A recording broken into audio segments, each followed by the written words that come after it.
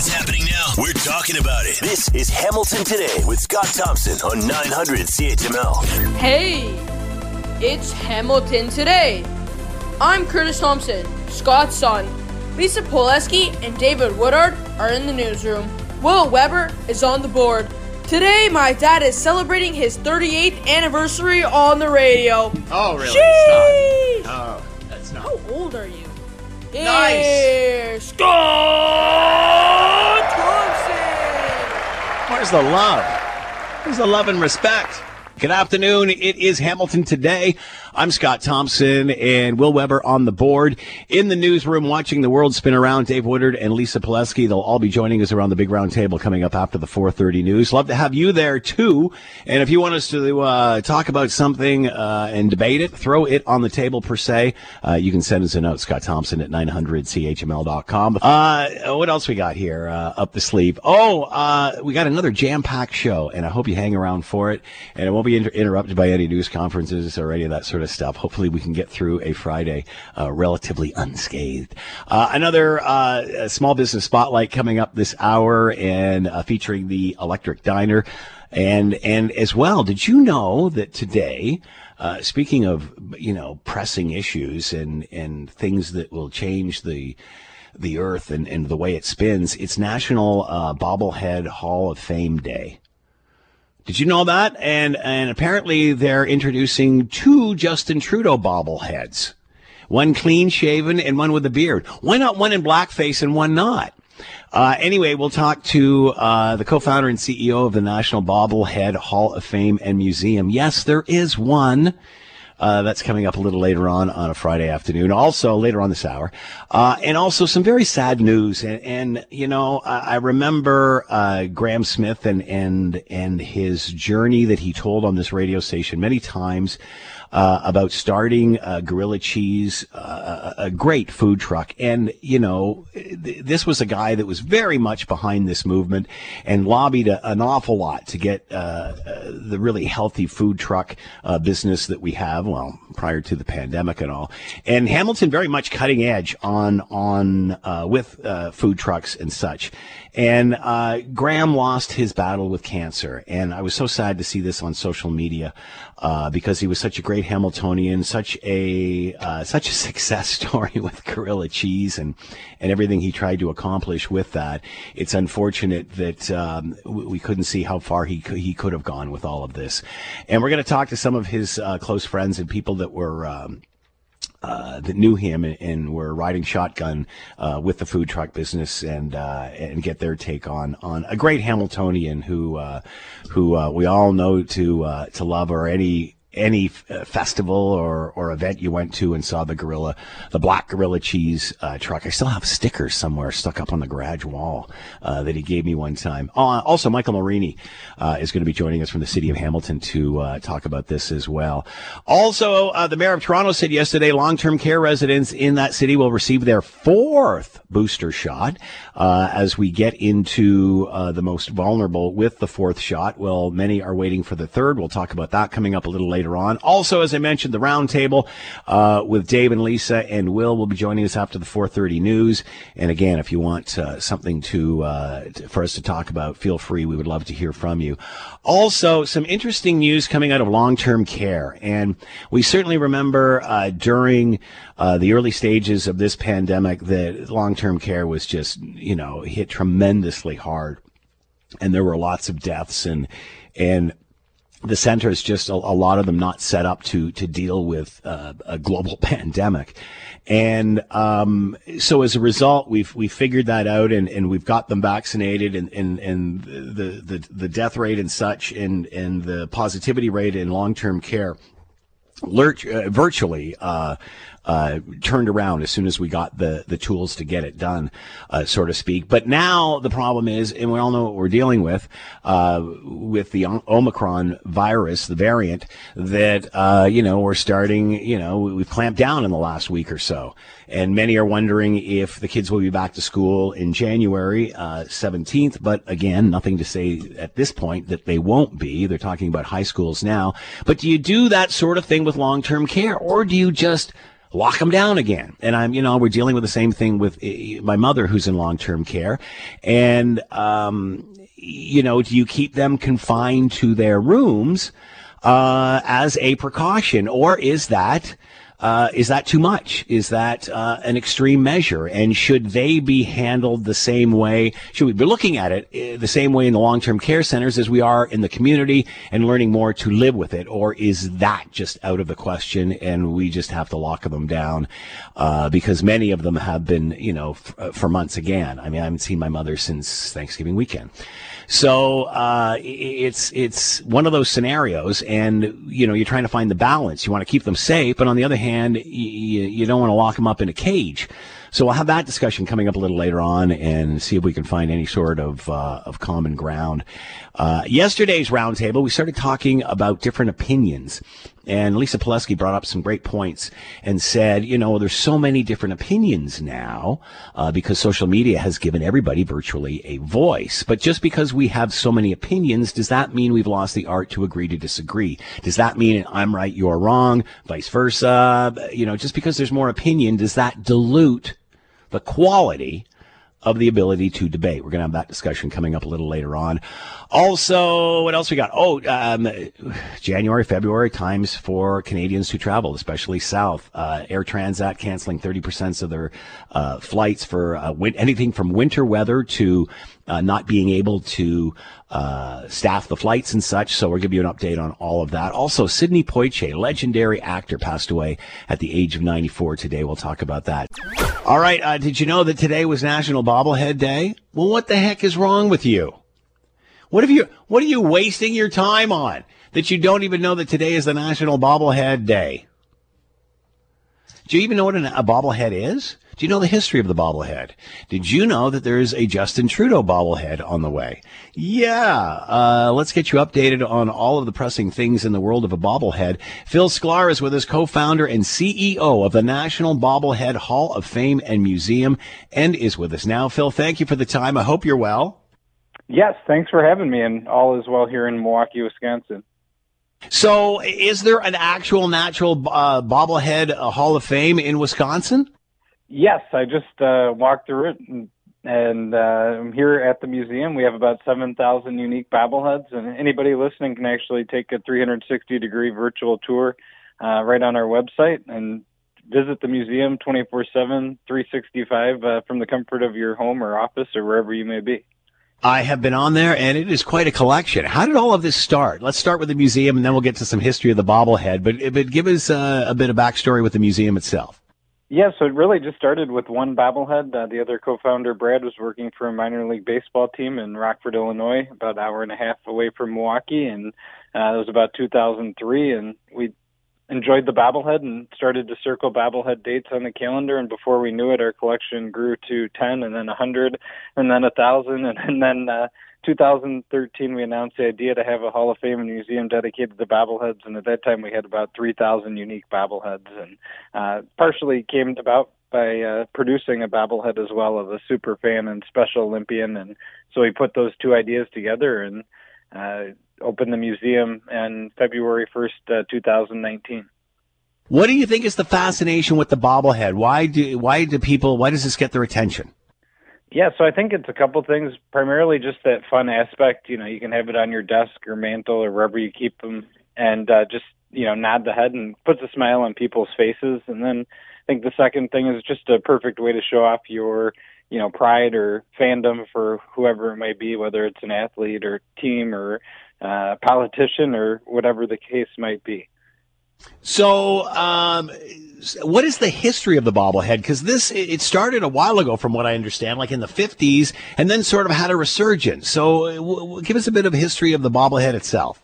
Yeah, so it actually dates back a bit farther than that. So late 1700s, there's a painting of Queen Charlotte in her dressing room at Buckingham Palace. The late 1700s, that is a little before the 50s. Holy smokes. Yeah, and there's two figures behind her, and their heads actually nod, and we actually have a couple we recently acquired similar to those. But, and then fast forward, those type of decorative figurines were around for a while.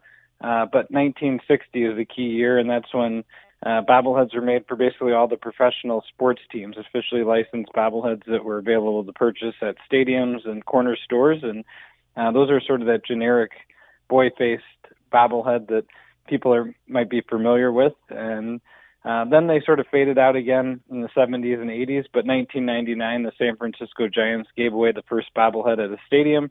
And that sort of sparked every other team in the country, in Canada, U.S., you name it, to do bobblehead giveaways. And sort of the rest is history. And now, does the museum actually produce them? Because now it's become a customized thing. You can do your own, people you can do your own figures, sports teams, as you said. What about producing these things? Yeah, so we produce in all quantities. So whether it's somebody looking to get a gift for a loved one or, boss, we do single bobbleheads, and then we do large runs for teams, organizations, and also just to sell on our website and at the museum as well.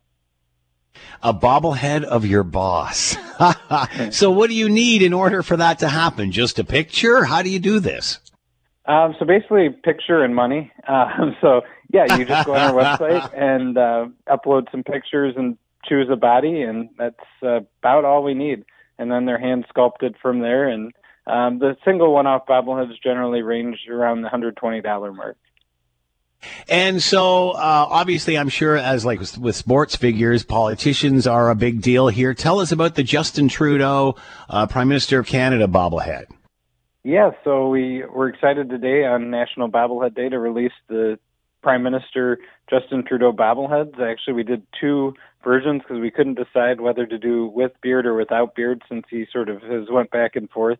But both in the U.S. and from Canada, we get quite a few requests for bobbleheads of Justin Trudeau. I think some of it comes from people who have sort of an affection for him, maybe not politics-wise, but think he's cute. And we get quite a few more requests than we expected, so we said, hey, well, let's do a bobblehead. And about half the people want beard and half want no beard, and some people want both, so it's sort of a good mix.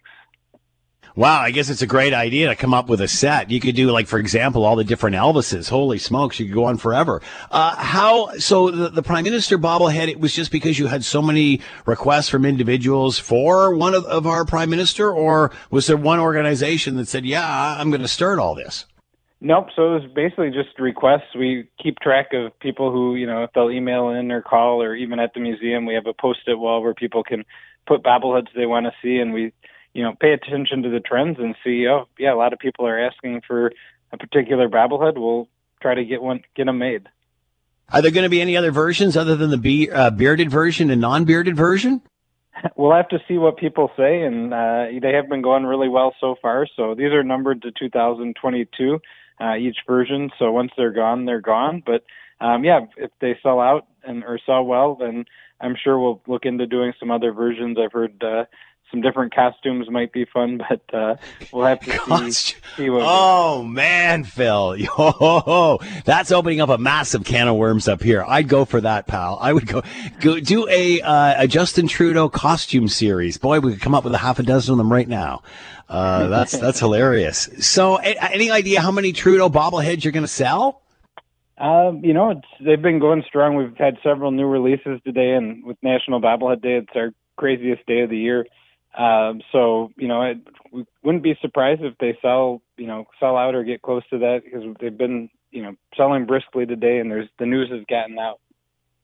That's hilarious. Well, congratulations to you, and happy National Bobblehead Day to you, Phil. Happy National Bobblehead Day to you, Scott, and everybody else there, and everybody listening. Phil Sklar has been with us, co-founder and CEO of the National Bobblehead Hall of Fame and Museum. It's located in Milwaukee, Wisconsin. And, man, take a peek at the website. They got everything there. Phil, thanks so much for the time. Be well. You're listening to the Hamilton Today podcast from 900 CHML. All right. Very sad the other day to learn via social media that the owner of Gorilla Cheese, and you might remember the Black Gorilla Cheese food truck, famous for these incredible grilled cheese sandwiches. Graham lost his battle with cancer, and very sad to hear that, because Graham was on the show several times and was incredibly instrumental in starting the food truck business in Hamilton, which really then exploded across the country. And some of the biggest part was just getting the okay from officials and city officials and such to have these sort of rolling restaurants on the road. And so sat on so many fronts, because he was such a great guy, such an entrepreneur, and such a Hamiltonian, and such an innovator when it came to the food truck business. I want to introduce you to Jody Rutterham, co-owner of Cake and Loaf Bakery, who knew Graham and is with us now. Josie, thank you for the time. I hope you're well. I am well, thank you. Thanks for So how having me. did you know Graham? So I met Graham. I want to tell you a quick story about when I actually met him the first time. Sure. I met Graham in 2012. We had been talking on social media probably for a couple of months, talking about providing bread to Gorilla Cheese. And he told me to meet him at this warehouse in the middle of, I don't know if it was Stelco or Dofasco. It was very intimidating. I met him at the warehouse. We had to put on hard hats and safety gear to get to his office. It was a glass office overlooking the warehouse, and he was just so cool and just so, very old school Hamilton, but without the misogyny. And I thought at first, I don't know if this is going to work. They're very different than us. And then he sat down at his desk and he pulled out his school project, which was Gorilla Cheese. When he had been to culinary school, he had done this school project on this grilled cheese truck. He was going to be the first grilled cheese truck in Canada, and he instantly transformed into just this 5-year-old kid. He was so excited. He was so passionate. And I just knew in that moment, he had something special, and I had to work with this guy because that's what he carried to everything he did. Boy, I remember hearing that story from him when he told that on the air as well. So where did it go from there? So he was looking for custom bread. Gorilla Cheese had these big grilled cheese sandwiches. If anyone has had them, you know what I'm talking about. And so he was looking for custom bread. And so for years we worked together. My bakery, Cake and Loaf, made him bread. We went with them to City Hall to fight for food trucks in Hamilton because it was really difficult at the time. It was a new concept, and restaurants were really scared. And people were not into food trucks. So they, not just Graham, but everyone at Gorilla Cheese really had to pioneer that for Hamilton. I remember this very vividly because he would come in on the air and talk about this, and the whole idea of a food truck and Gorilla Cheese seems now obvious. But not only was this groundbreaking on what he was doing with his own truck and with his own menu, but this was blazing a massive trail within municipalities. Because, as you said, restaurateurs weren't too excited about this at the beginning. They thought that it might threaten them, but of course, what it ended up doing is just drawing more attention to any area in which they went. But talk a little bit about that and how much he was such an activist for this industry. Yeah, I mean, because like I said, he just brought that passion to everything he was doing. So he saw what was going on and he just kind of said, I'm not going to put up with that. We're going to blaze a new trail. We're going to make things different.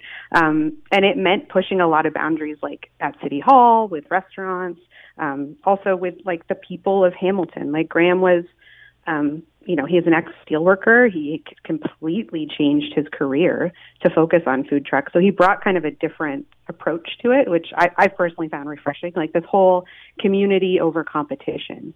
I really think he was a pioneer for that too. Everything was about collaboration. Everything was about building these huge food truck events, right? It was never about Gorilla Cheese's success. It was about how do we get delicious food to everyone in the city. That's a very interesting point, Josie, because I remember him, it was almost like it became a movement, and it was these group of food truck owners that were all working together. It was very much a common industry. It was a wonderful community. I mean, it still is a wonderful community, but I think at the beginning there, we were all kind of on Twitter together, and we were just we were all at the beginning of building these dreams. And so there was a whole generation of food trucks that really grew up, and food businesses that grew up with Gorilla Cheese and Graham. He was quite a visionary, wasn't he? Because again, I remember him telling the story about the grilled cheese and the school project and such. But I think he always wanted a bricks and mortar location, and the food truck sort of spun out of that, which was pretty visionary back then. It was, yeah. I mean, honestly, I kind of laughed when I first heard the idea because I didn't know it was going to go anywhere. But I thought, this guy's got it, so let's see where he's going. All right. He will be missed. Josie, thanks for sharing the memories. Much appreciated.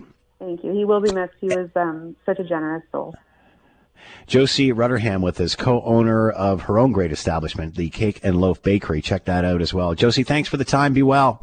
I wanted to bring in Michael Marini at this point with Economic Development, Marketing Coordinator with the City of Hamilton, and talk a little bit more about the food truck business in this city and how the founder of Gorilla Cheese, Graham Smith, was such a part of this. Many of you who've been to functions throughout the city, festivals, what have you, saw the Black Gorilla Cheese food truck serving up the best grilled cheese, man, you're ever going to taste. And Graham was a big part of not only that truck and one of the first in the city, but also in this wave that pretty much went across the country and making this all more acceptable to those at the city and in restaurants and such. And with us now, Michael Marini. Michael, thank you for the time. Happy New Year. I hope you're doing well. Happy New Year, Scott. Hope you're well as well.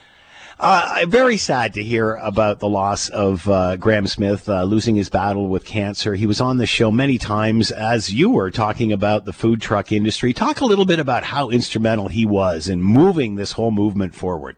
Yeah, and first and foremost, my condolences to his friends and family who are mourning his loss at this time. It's a loss not only for them, but for the entire city. He was a champion, not only for the culinary sector in Hamilton, but certainly a champion for Hamilton in general. It was back in 2010 that he came into our Small Business Enterprise Center and had this idea for a food truck, a grilled cheese food truck. And, the team there at our Hamilton Business Center, we used to be called the Small Business Enterprise Center, they were instrumental in, helping them along. And then they kind of handed him off to me and we got the promotion machine in motion. So getting to know Graham over all those years, he was a great guy. I talked to him a number of times, worked with him on a number of projects. He was instrumental in the revolutionary bylaw we had for food trucks. It was a best practice across Canada for trying to build up a food truck scene in a city. And I can't say enough about just his positivity towards Hamilton in general. There's two individuals I point to probably in the last several years who were huge boosters for Hamilton's food scene. One was Dave Hanley, and sadly we lost him several years ago. Pop-up Hamilton, and Graham Smith was right up there as well, just promoting food and the city itself. He really changed a lot of minds, a lot of opinions, and a lot of attitudes towards Hamilton for the better every time. He was a true visionary, and at a time when food trucks weren't really thought of as, they didn't have a great reputation. And then there was this movement that came in that changed all of that and made them sort of gourmet food trucks as opposed to, street meat sort of thing. And a lot of people, that met with a lot of resistance at the beginning, didn't it? Because they were sort of, I know some restaurateurs weren't happy with it, and obviously it was an issue with permitting and such. It was a difficult thing to maneuver at one point, wasn't it? Absolutely. So, this is a good example of good public policy, and I'm not trying to get into the nuts and bolts of policy making, and for all the those interested who do not want to hear about how laws are made or how bylaws are made, but there's a lot of give and take when you're trying to come up with some progressive public policy. And Graham was right in there for those conversations, not only with city staff who had an open mind, but also our BIAs, our chambers of commerce. They had an open mind as well because they were representing bricks and mortar locations. And so through dialogue, through understanding, through patience and time, we all came to a consensus as to what was best for the city. And I think Graham was really helpful in trying to keep us on the big picture. And he was a true visionary. He was, and he was a team player. And I think when you have a team player, things go much, much smoother. And I really point to the rise of Hamilton's food truck scene from 2010 onwards as it was a team approach. And so we had other cities approach us from all over Canada and say, how did you do that? How did you make such a success? And at our peak, we were over 100 licensed food trucks in the city. And you had events like So Hungry down on the Ottawa Street BIA, and Concession Street had a number of events with them there, Dundas BIA. So everyone came around to the idea that it was good for everyone in some capacity, and I really point to Graham as being one of the leaders in that discussion. And oh yeah, the grilled cheese Sammys were absolutely to die for. My goodness, they were out of this world. He took it to a completely different level. Michael Morini with us, coordinator marketing for the city of Hamilton, talking about Gorilla Cheese and Graham Smith and how he was an instrumental part in the food truck industry in this city. Michael, thanks so much for the time. Be well. Thank you very much. You're listening to the Hamilton Today podcast from 900 CHML. Today, I'm Scott Thompson, Will Weber on the board, and in the newsroom, making their way around the big round table, the virtual round table. Joining us is Lisa Pileski and Dave Woodard. Thank you, table heads, for joining us. Much appreciated. Hope you're all doing well today. Hello, hello. Hi. All right, let's get right to it which we do every day with the poll question of the day. This is fascinating because this is a new spin on something that we've been talking about for years in one form or another. But the poll question of the day, which you can find on our Twitter page, should fewer healthcare resources go to the unvaccinated? 55% of you are saying yes. This reminds me of the discussions of, people who are smokers. Should they be getting, a different level of care, or alcoholics or any of those people with poor lifestyles? Should fewer healthcare resources go to the unvaccinated? Let's start with you, Lisa. What do you think? Absolutely not. I really think that's such an ethical minefield to start really kind of the idea of treating anyone differently in healthcare just because of, even if we are frustrated as all get out with people who refuse to get vaccinated for whatever reason, that doesn't mean that we treat them like less than human. I mean, and the idea of treating anyone with whether they have an addiction, alcoholism, something like that, lesser as well. I mean, that's a health issue, and we should be treating people, as they deserve to be treated. So no, absolutely not. Dave, your thoughts, especially as we push the healthcare system to its brink? Well, I agree with Lisa because at some point, where is the sliding scale? Do you say if you had a booster, is that okay? What if you had 2 boosters? Is that then the scale by which you go by? Right? Really? I mean, it's not as though you're sitting there saying, if you're an alcoholic, you have to have X amount of drinks in a week. So I think that it's a very slippery slope if you decide that you're going to say that if you're vaccinated, that's the only way that you're going to get health care. Will, you want to weigh in on this? And 55% are saying yes. Are you surprised at that number? I'm kind of surprised. I mean, to the extent that I can be. I understand where people's frustrations are coming from, but we are a free and equitable nation. That's our thing. You can't just take away people's rights and freedoms arbitrarily, especially when it's something as fundamental as healthcare. Well, then you guys start getting into things that if you disagree with the person politically, maybe you think that they shouldn't get the same amount of health care. It's just not, that's absurd. So that's right. Yeah, if you're thinking that the health care needs some cuts, then when it's time for you to go in, you don't get the full service. I can see that going. Exactly. Yeah, I hear you there. All right, this is fascinating too. I was on the New York Times vaccine tracker thing that they've got. It tracks vaccine uptake all over the world to see how many or what countries have total vaccination. So that'd be 2 doses. I'm not including boosters here for the eligible populations in their countries, 12 plus probably, or 5 to 11. Obviously that's going to be a sliding scale there. But where we're sitting with unvaccinated 2 shots, United Arab Emirates, 94%. China, 86%. Canada and Australia, 78%. This is the total eligible population. In Ontario, it's 88%. We go to the Scandinavian countries, have averaged it out to about 75%. UK is about 71% of the population. US, 62% of the population. Russia, 46% of the population. We still, despite unbelievable vaccination rates are hammering away at the 10% that aren't vaccinated or 15%. Are we naive in Canada to think we can get everyone vaccinated? Let's start with you, Lisa. What are your thoughts? Well, I don't think, is anyone asking whether we think we're going to get everyone vaccinated? Because I think the goal all along was something like 90%, I want to say. That's what I remember anyway. Maybe correct me if I'm wrong. Someone jump in. I remember it starting at 60 at the beginning, and then 70, then 80. And my goodness, Canadians, Ontarians jumped on board, and that was never an issue. Again, we're sitting in Ontario at almost 90%, certainly over 90% with one dose, and you're going to assume they got to get it the second. So those are pretty high. How much higher can we go? Because I'm thinking 5%. Medical reasons, religious reasons, whatever. Another 5%, never going to get it. How are you going to get more? Why do we keep banging on this? And there's talking today about more mandatory restrictions in Parliament. I don't think that anybody can Not in say Parliament, on the press conference. Sorry, go ahead, Dave. I don't know if they can get any higher than where we are. I think, Dr. Moore from the beginning has said we just want to get as many people vaccinated as we possibly can. And he talked about a 5 to 10% rate that would never get vaccinated, and he knew that.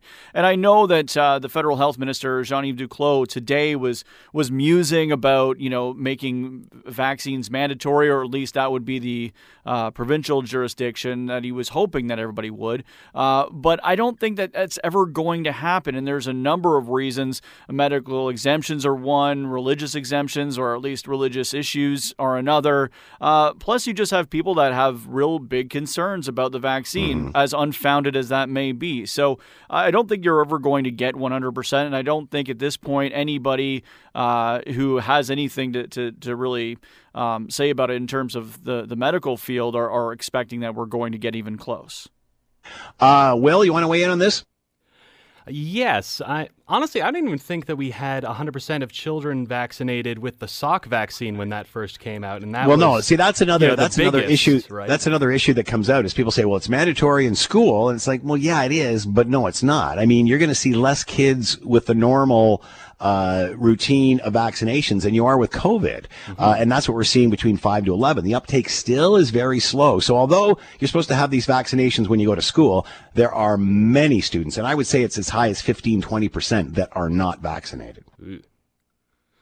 Yeah, that's about where I stand. I don't think that you can get anywhere. I mean, we might see a little bit bumping up if we continue as, I believe it was Dr. Tam suggested, the just mandates, increased mandates. There we go. That's the phrase I'm looking for. We might bump up a few more percent, but 100%, good Lord, no. Yeah, I think we're sitting in Ontario. We're over 90% at the first shot. I don't see how you're going to get possibly more than that with a second shot. I just think we're just screaming politics at this point. It's a resounding success, really. Yeah, it is. And you're absolutely right, Will. Instead of jumping on everybody who doesn't think the same way you do, and I'm fully vaxxed, I think everybody should be. But I also believe you can't just beat these people and hold them down and stick a needle in their arm. Let's talk about the cost, because what we're finding out is our illustrious, well thought of, subsidized medical system in Canada is really showing its weaknesses with this stress it's going through with Omicron. Many are saying it cannot be sustained. We need more money. Obviously, the provinces are paying the bulk of this now. When Medicare started, it was split at 50-50. Now, again, there's formulas, but many have said it's dropped to like 25%. Considering it's the largest cost, are we going to need to see more money from the feds for healthcare? We'll start with you, Lisa. Yeah, and I think this has definitely demonstrated that there is a need for more investment in it, because we don't want to go the way that the U.S. has gone, for sure. I mean, that you see the kind of situations. I have a lot of friends who are in the U.S. and they talk about just the misery of trying to navigate the private healthcare system. So we don't want that, but we do need, definitely, it needs more funding, and we need more support for healthcare workers. There needs to be, something needs to change, because this is clearly not sustainable, and we're going to be lucky if we can get through the really hard times. Dave, quickly? Yeah, I think that we do need to do more. We need more money. How we get there is going to be the issue. There are countries in Europe who have tax rates close to 50% that have great health care, but half their paychecks are going to taxes. So it's somewhere in between, I think. All right, and we never got to the Justin Trudeau bobbleheads that are coming out. One clean-shaven, one with a beard. There you go. We'll have to save that. Thank you, table heads. Much appreciated. All right, we certainly know what what COVID-19 is about and what it has meant to our long-term care centers. As when this whole thing started, we know what long-term care went through and how this literally ravaged this segment of the population, which is why they were the first to be vaccinated when the supply eventually did come in, and why they are getting boosters now. But many have realized, especially with Omicron, with it spreading like wildfire, however less evasive it appears at this point, but it's got to the point where so many people have got it, we can't even keep up with testing anymore. It's not even worth doing in some cases, and people are just staying home and assuming that that they have it and such. However, over and above all of that, we are seeing schools, it looks like they're going to slowly start to reopen. We're seeing this in British Columbia, and many are realizing that we have to live with this as opposed to just shutting things down. However, in long-term care, obviously, it's a very different situation. And many have been locked down, stuck in their room again, because as soon as we hear these threats, it's obviously the quick reaction, the first reaction that we see. But can we learn something from the communities? Can we learn that of perhaps other ways of handling this, other than, of course, the seclusion that comes along with locking down residents and such? Let's bring in Dr. Vivian Stanatopoulos, Associate Teaching Professor at Ontario Tech University, long-term care advocate and co-founder of Canadians for Long-Term Care, and is with us now. Doctor, thank you for the time. I hope you're well. Oh, it's my pleasure. Thanks for having me. So, Doctor, how can we deal with this, especially at this stage of the pandemic in long-term care? Obviously, we're seeing, with vaccination and such that for those who are, it hasn't been quite as severe. We're trying to get the kids back into school. Is there any other option for long-term care, or is this segment of the population just so susceptible to this virus that the only thing we can do is restrict and lock them down? No, and I think you said something really important when you were in your lead up. You said that it's kind of like a reaction, and it is. It's a knee-jerk reaction that isn't really well thought out, a very paternalistic, rather naive one, to just lock down the facilities as the first resort. Because we know, and all we have to do is look back to the first 9 months of the pandemic when we locked family out of these facilities, and it didn't stop outbreaks. So that is not the measure that we need to take in order to, clamp down on outbreaks. What we really need to do is, spend some money, get some resources into these homes, provide N95s, provide enough rapid tests so they can, do daily staff testing, because we're missing cases by doing testing only twice a week, and really making sure we prioritize boosters among both the resident, but particularly the staff population, because, we have about we just heard the minister in an interview at 3:30 say that, in the past 3 weeks, they've increased the resident vaccination rate, around 3 to 4%, up to 90%. But that still means there's almost 8,000 residents without a third dose. But we have well under half of all the frontline staff having their third dose, which is very problematic given the fact that, thankfully, because we had the mandate, we know that 99% of both the residents and the staff had their second dose, which will prevent them from most of the time hospitalization, right? And the more severe outcomes. However, it doesn't prevent them from contracting Omicron, this crazy strain we're dealing with right now. But if they had the boosters, they would be less likely to contract the illness and then have to isolate. And the problem we're running into now is mass staffing shortages because the scale of Omicron spread. And we didn't do enough over the last month to protect this sector, so we didn't get into the situation we're in right now, sadly. Is it time to pivot how we're approaching this? And again, obviously, specifically, we're talking with long-term care. Obviously, the community is working on this, but it's different for long-term care. Is it about learning to live with this now, as opposed to trying to prevent it, trying to stop it, trying to do what could seem the impossible? Well, it's about really looking at larger, more permanent changes. So I think the problem, particularly with long-term care, is that it's constantly Band-Aid solutions for bullet holes, right? So one of the things that we just heard today is that they're finally going to start deploying 18,000 HEPA filters to long-term care, but this wasn't even on the radar for the last 2 years. It's only happening now because people like me were kicking up a fuss about it in the context of Omicron, and knowing that we didn't have this for long-term care, but yet we were diverting to schools. Great. I think we should all have HEPA filters and we should all deal with air filtration. But a lot of these long-term care homes are old. You can't even open the windows in these residents' rooms. So we weren't even dealing with this until we just heard today we're going to start dealing with it, right? So it's one of those a day late and a dollar short, but I'll take the dollar even if it comes a day short. Just let's get on this. Let's get N95s to all the workers, not just when they're working with, a COVID positive case, because we have a lot of asymptomatic spread and we don't know. There might not be symptomatic cases, so we can't screen it out properly without rapid tests. So let's get the rapid tests for long-term care. Let's get 95s all the time for the workers and the caregivers that are visiting.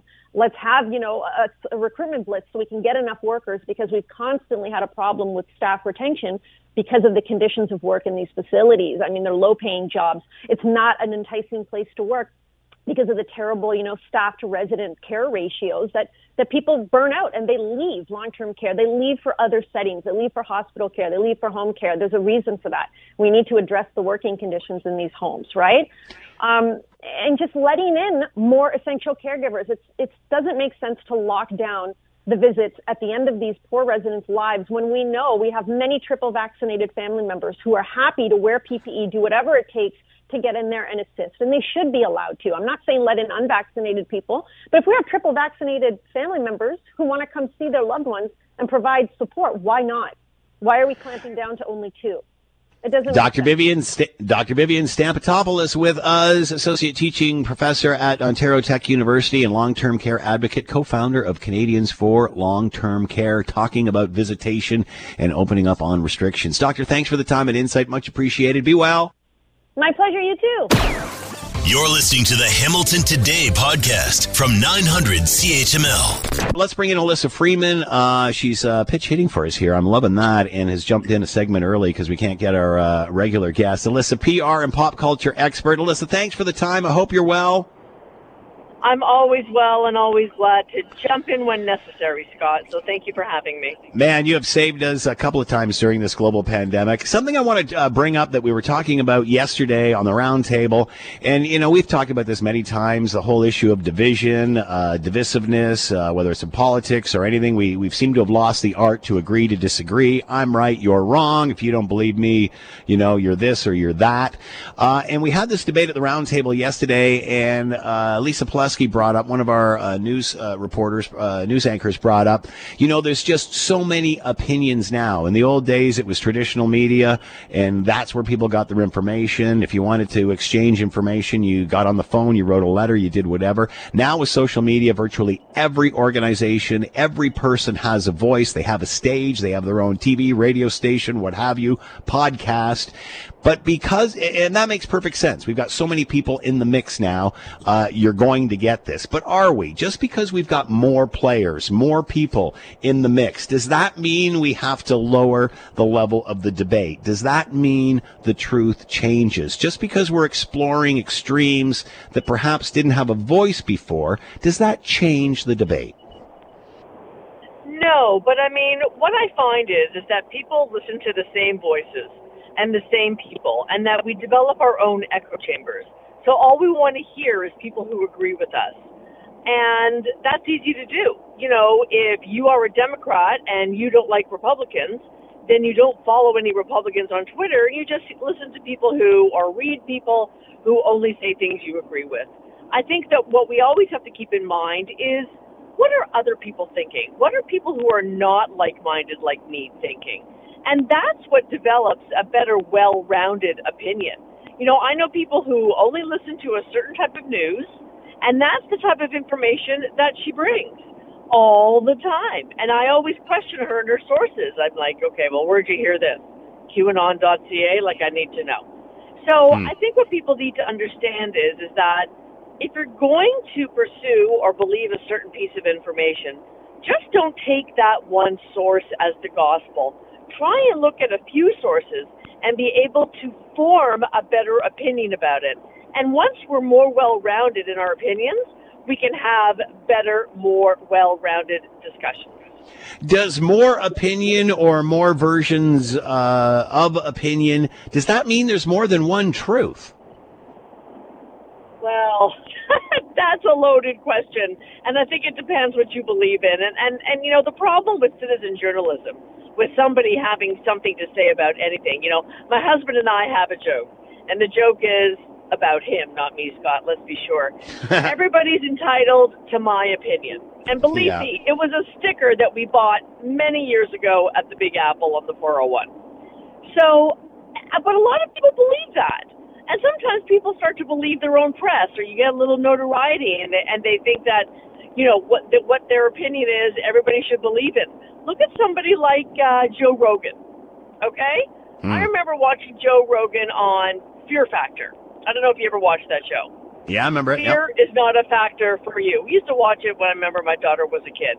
Well, he's a comedian. He has an opinion. He has a point of view. Now he has a podcast. Joe Rogan doesn't want to take a vaccine. Joe Rogan gets COVID. Is that okay? No. But many people listen to him and take his truth as their gospel. So I think what it means is that, you know, it expands the truth, but that truth has to align with your belief system. And that's where you get differences of opinion. So are we likely to see a change in any of this in any way? Are we going to, as citizen journalists, learn to become more responsible? Not at all. I think that it's only going to become more splintered, more fractured. You know, when you look at this, when you saw President Biden speak yesterday about the threat to democracy, well, there's a very, I would say, substantial but vocal minority that doesn't believe him. So I think what it depends on is how well organized is your side of the opinion. Are they vocal enough that it doesn't matter whether they fact check or not? Because what we're finding is, you know, President Trump used to throw out a fact there, substantiated or unsubstantiated, and Daniel Dale, who used to work up here in Canada, is now with CNN, fact-checked everything, and 90% of it was wrong. But people were so opposed to anything democratic that anything that came out of his mouth was considered gospel.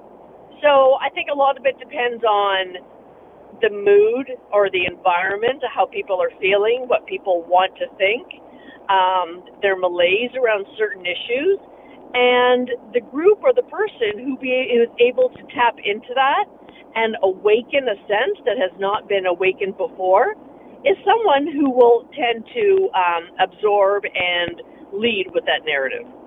All right, I want to change the topic here, Alyssa. Where lots of talk about mandatory vaccine and lots of chatter about getting the rest of the population vaccinated. Are we naive in Canada to think we can get everyone vaccinated? United Arab Emirates, 94%. China, 86%.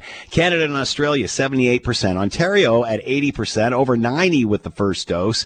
Scandinavian countries, about 75%. It goes down from there, 62% for the States, Russia 46%. Are we naive to think like we keep fighting over the last 10% of the population to get them vaccinated? Well, I think that you always have to try, and I don't think that you can give up, and I don't think that you can say, okay, well, we're at where we're at, so let's just leave it at that. I don't know if it's naivete. I think that in many cases that we are victims of a virus of misinformation. So I think the more often that we can try and promote the facts, the more often that, you know, to really talk honestly about the symptoms, who it's affecting, and why it doesn't need to affect that, I think is important. You know, Scott, I'm still seeing on my Instagram feed, somebody that I used to respect says, look, they shut down all the restaurants and the restaurants where people were supposed to be vaccinated, and now we're all locked down. No, that is untrue. What they shut down is that the people who worked at restaurants, you can't make people get vaccinated. And the spread was among the staff themselves. So I think that as long as you have people who are believing whatever truth, cockamamie truth that they have, that's from getting vaccinated, the point is to keep putting out the facts hope that people have trust in them, and hope that you can still inch up that percentage of fully vaccinated people. Alyssa Freeman with us, PR and pop culture expert. Alyssa, as always, thank you so much for the time. Be well. Have a great weekend. You too, Scott. Thanks for having me. All right, want to continue on a discussion which we were just having with Alyssa Freeman with our next guest, and it came to a head sort of on yesterday's roundtable. And many times in the show we've talked about how divisive things have come, especially politically. You're either on that side or you're on this side. There's no center anymore, and it seems that with as we progress with technology and everybody becomes or has a voice, that we've lost the ability, the art to agree to disagree, to debate, and there's several versions of the truth. And Lisa Pileski on the show yesterday brought up a great point and said, well, there's so many opinions now. Now virtually everyone has a platform in social media, when of course it was just the traditional media companies that would have this at one point. So now with everybody having an opinion, which is great, does that mean the level of debate has to drop? Does that mean there's all of a sudden more than one truth? Does that mean we can't come together and find solutions or agree to disagree? Let's bring in Eric Merkley, PhD, Assistant Professor, Department of Political Science at the University of Toronto, and with us now. Eric, thanks for the time. I hope you're well. Yeah, I am, and thanks for having me. So, Eric, obviously more voices now in the mix. Does this mean, or how has this changed the level of debate? Does this mean everything goes out the window because there's more people that have a say? I do think it changes things. More people have voice now, but it's worth noting that there's a lot of upside to that. It means marginalized voices that may not have once been able to attract attention to bring to light social injustice. They have more voice too. But it also means that folks like anti-vaxxers also get more of a voice. So there's upsides and downsides, but it's certainly true that social media gives a platform for a lot more voices, and journalists cue off those voices as well in their reporting of the news. So how do we keep this debate healthy? How do we, and a certain amount of this was accentuated with Donald Trump, the former president of the United States. I remember Rudy Giuliani, splitting what the word truth actually meant. Just because more and more have a voice, how do we keep the level of debate? How do we keep the discourse above board, per se? Well, I think one of the biggest problems isn't the fact that other people have voice. It's that there are elite sources of information, like say Donald Trump and Republicans, that are sowing misinformation, and that misinformation gets picked up by the press and disseminated throughout the entire media ecosystem. So it's not just random Joe on the street that's really doing the work here. We gotta kind of acknowledge that it is these elite opinion leaders that are doing a lot of the damage. And I don't really see much changing until norms have been reestablished about what's acceptable or not at the elite level. How do we get to those norms? Honestly, I'm pretty pessimistic at the moment. They just kind of, they were always operating at some level, in mass democracies, and they've broken down, especially in the United States, and obviously we get spillover in Canada as well. But it's broken down in the United States, and so really the only thing that I think can correct course is if the Republicans and their allies suffer electoral defeats from that, so that they get punished accordingly. Unfortunately, they have the benefit of controlling, of doing very well in the Senate because of how disproportionate the representation is in that chamber. They do well in the Electoral College. They have all these means that protect their power to prevent themselves from being dislodged from that power. And so that makes things very difficult in the United States. But we'll see where things go in the future. Obviously, yesterday acknowledging the anniversary of the January 6th attack on the Capitol in the U.S. specifically.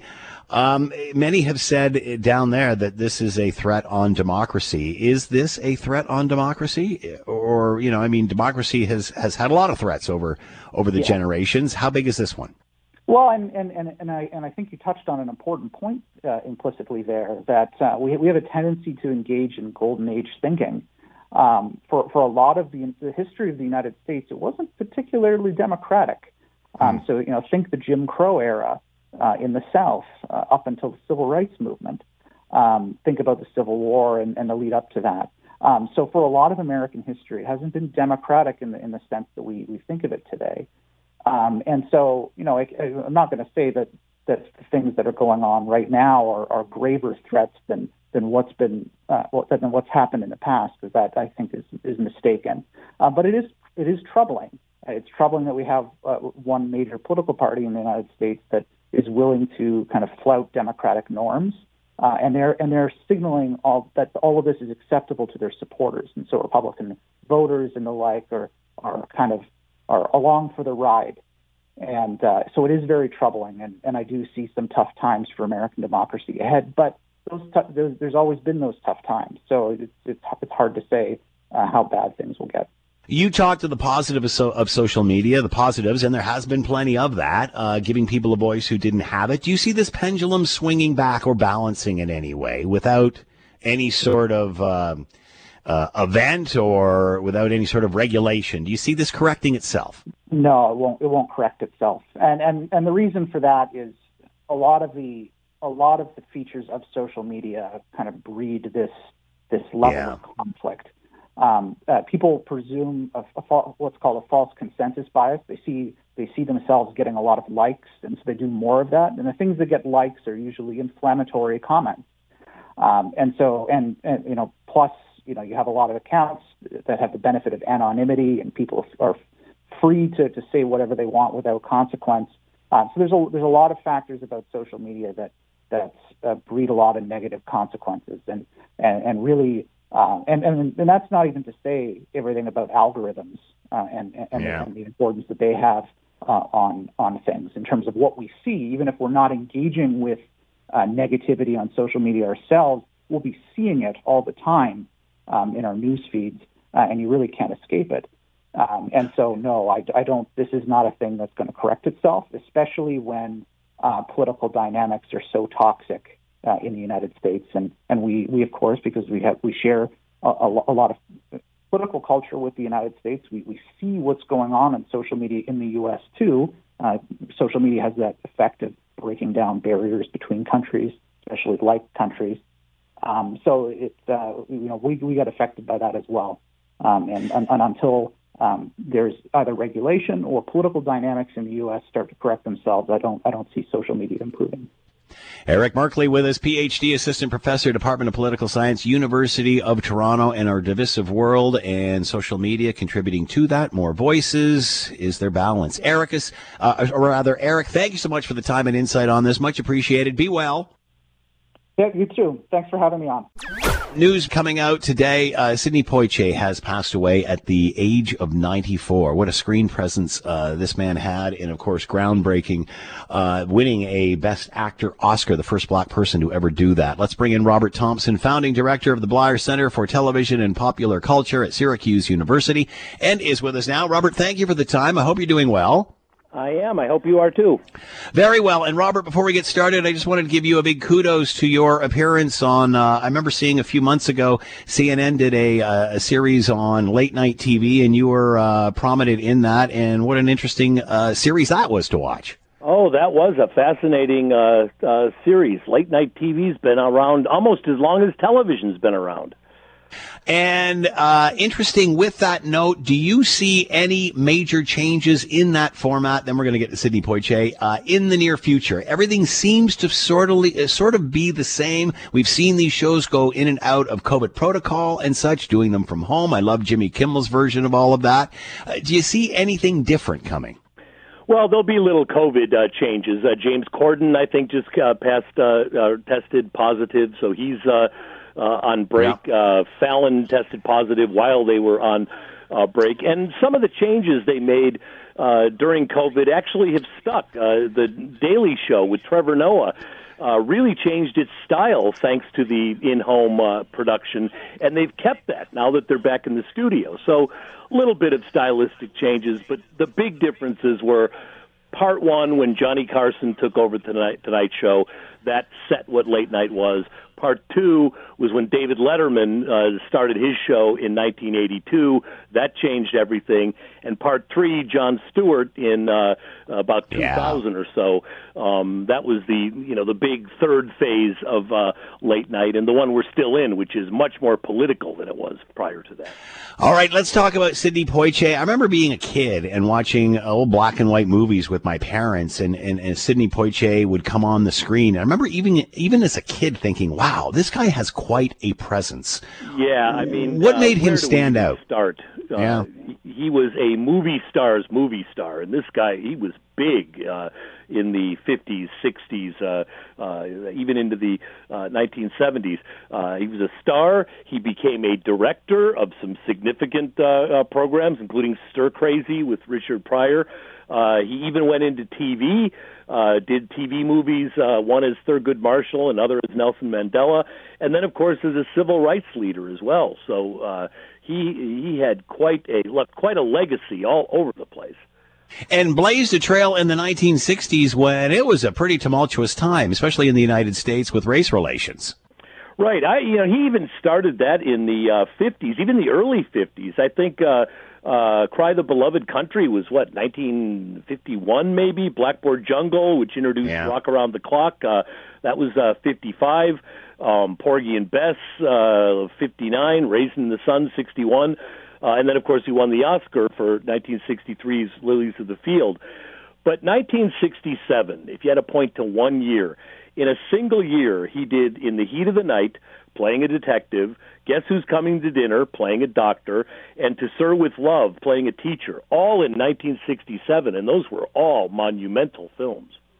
Many black actors say that it was stereotypical roles that they would get at this time. How did he break through that? Well, he was, and he did break through, but that was the good news. The bad news was he was about the only one to break through. As for a leading role for a black male actor back then, he had a number of important roles, but he was kind of alone for a while in having that. I think part of it was that he, as you pointed out, he was such a presence. He was such a great actor for the screen and stage, for that matter. And the projects that were beginning to emerge as we got into the post-war era, he managed to get. Some people, though, complained within the black community that even those roles, he tended to be, a black star in an otherwise white cast. He was very seldom given very many romantic kinds of things. Even in Guess Who's Coming to Dinner, when he is about to marry someone, he wasn't allowed to be given the usual romantic kind of roles that would go to romantic leads during that time. But he did break through, and of course, when Denzel Washington won his Oscar, he very much thanked and praised the ground and real estate that was settled by Poitier. Here's a quick clip of Guess Who's Coming to Dinner with Sidney Poitier. Mom, this is John. Dr. Prentice, I'm so pleased to meet you. I'm pleased to meet you, Mrs. Drayton. I take it Joanna's already busted out with the big news. Well, she has told me a good deal, and all very quickly, too. She's only known me for 10 days, so she can't tell you when I'm blushing. That's Spencer Tracy and Katharine Hepburn in the roles as well. Again, when you're an actor who can actually upstage the likes of Katharine Hepburn and Spencer Tracy, that's quite an actor. That's a very good point, Robert. That's an excellent point. Talk about the trail that he blazed. Because, you think about this back in the 1960s, if this is where we were in the 1960s, it didn't really take off. I mean, there's still been the same difficulty for black actors. Right. I mean, we had, as late as 1999, the NAACP did that report on diversity in Hollywood, and that report was very, very negative. Hollywood tried to respond to that, and how it was just not that many years ago with the whole Oscars so white thing. And, of course, one of the reasons the Golden Globes is not going to be seen anywhere when those awards are announced on Sunday, is because, in fact, it came out that there wasn't a single black member in the entire voting pool for those awards. So he blazed a lot of trails, but by no means have we arrived at some utopian position. There's still a lot of work to be done in that respect. Valid point. Robert Thompson with his founding. Moved on to directing too, which I think was an important part in his career, where giving him more say in the business, obviously, camera, but behind as well, and giving him more say in the business as a result of that, more clout. Right. Robert Thompson with his founding director of the Blair Center for Television and Popular Culture, Syracuse University. Robert, thank you so much for the time. Be well. You too. Thank you. Thanks for listening to the Hamilton Today podcast. You can listen to the show live weekday afternoons from 3 to 6 on 900 CHML and online at 900CHML.com. Hi, it's Shauna, and I might be a bad parent because my kids think French fries are vegetables. Hey, it's Ryan, and I might be a bad parent because I went out for wings when my wife was in the hospital after giving birth. Johnny here. I might be a bad parent because in my house, the tooth fairy gives pocket change. But we're not alone. Len emailed us and said his 6-year-old daughter's Tarzan moment going from love seat to lazy boy by curtains made him more proud than any dance recital. And Andy left his 2-year-old at the rink. All right, guys, I'm sure we're not alone. Like Andy's kid. For stories and confessions like this, make sure you check out our podcast. It's called Bad Parents, and it's available wherever you get your podcasts. I left a glove at the rink.